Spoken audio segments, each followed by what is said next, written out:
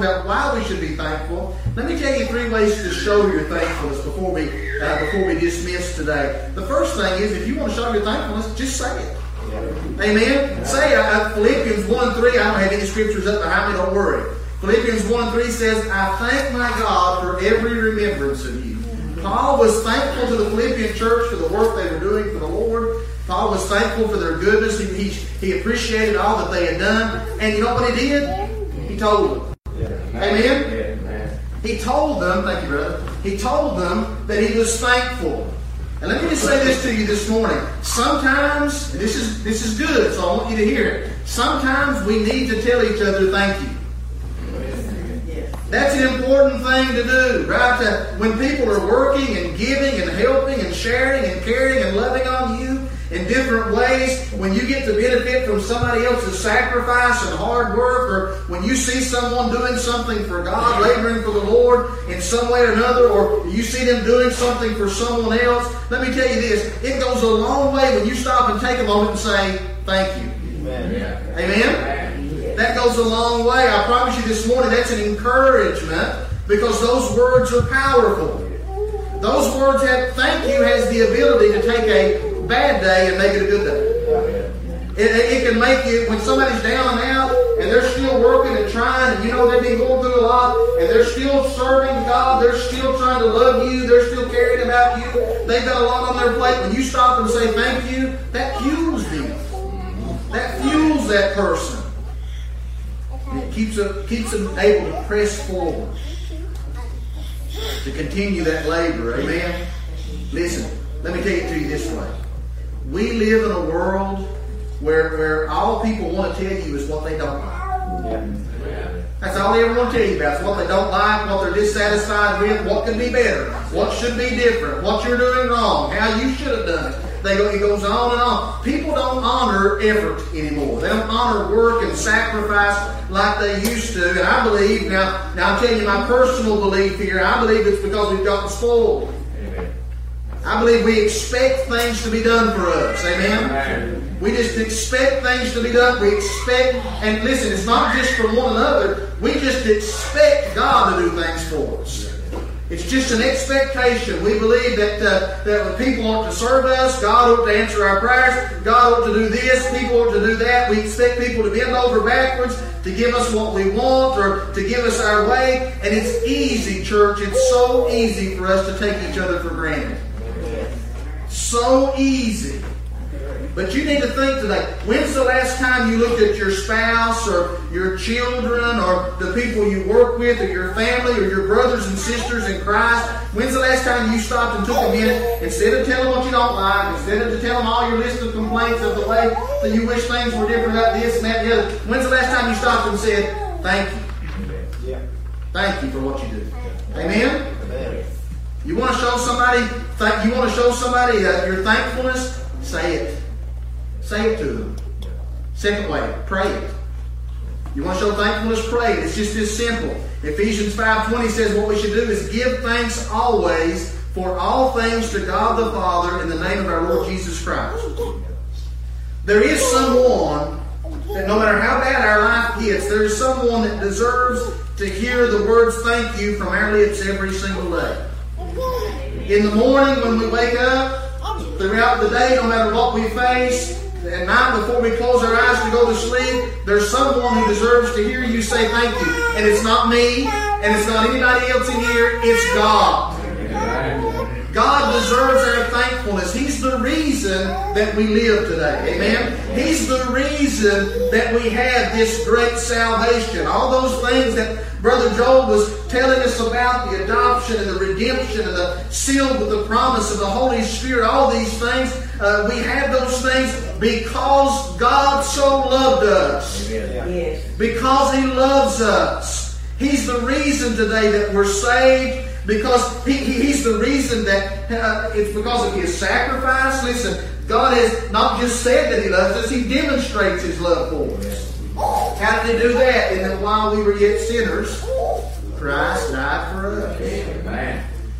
You say, Bill, you quote that scripture a lot because that's a very important scripture to know. You know what else He does? He lives for us. The Bible says He makes ever lives to make intercession for you and I. We need to stop every single day of our lives, every single day, to Brother Joel's point. We need to stop and tell God how thankful we really are.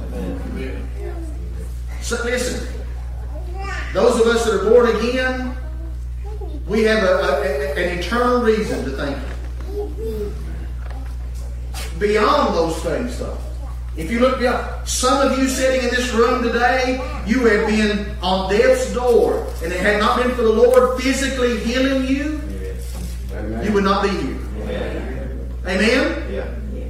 Some of you, He's brought out a terrible addiction. Some of you were drunkards. Amen? Some of you were drug addicts. Some of you had all kinds of problems. Some of you, He saved your marriages. They were in trouble. Some of you, He's healed your children. He's done that for me. I watched my child born and he couldn't breathe. And I know that when I saw that he couldn't breathe and I saw the doctors working and they were panicked out and the nurses panicking, I know I prayed and asked God to give him breath and he breathed. I know where his breath comes from.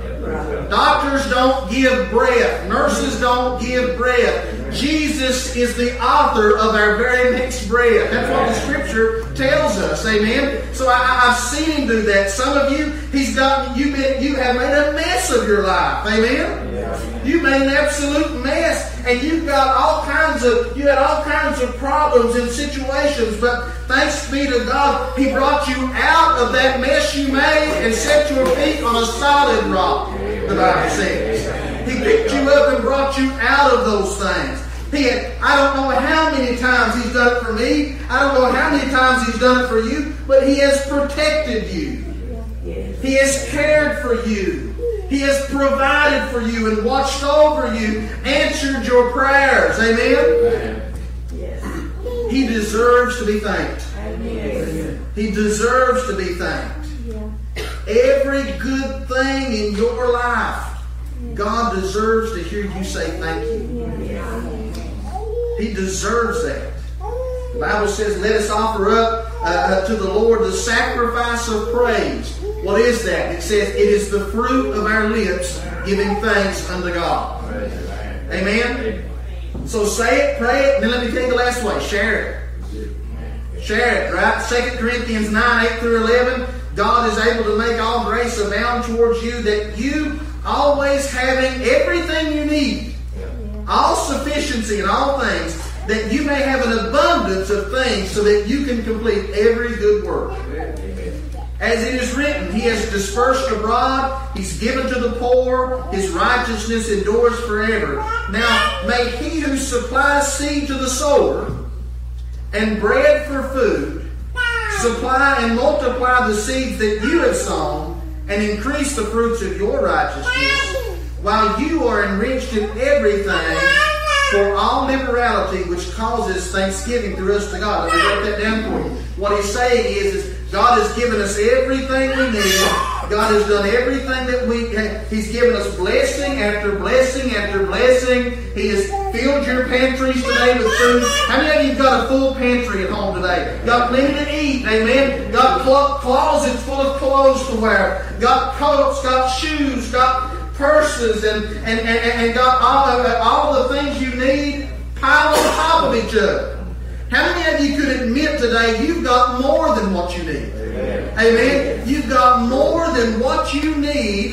You've got more than enough for yourself. And God says it in this Scripture. He says you've been enriched in everything. In other words, you've been given everything, but for a purpose. You've been given to that so that you can give it to others. You've been blessed to be a blessing to everybody else.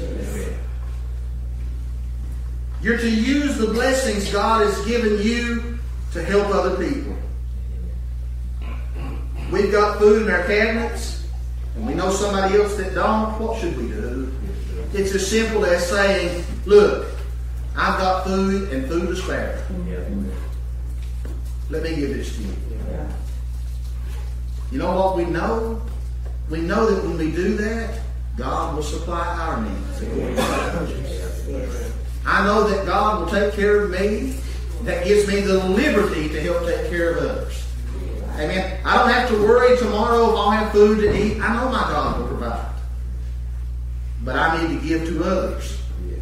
Through me, God will touch their life.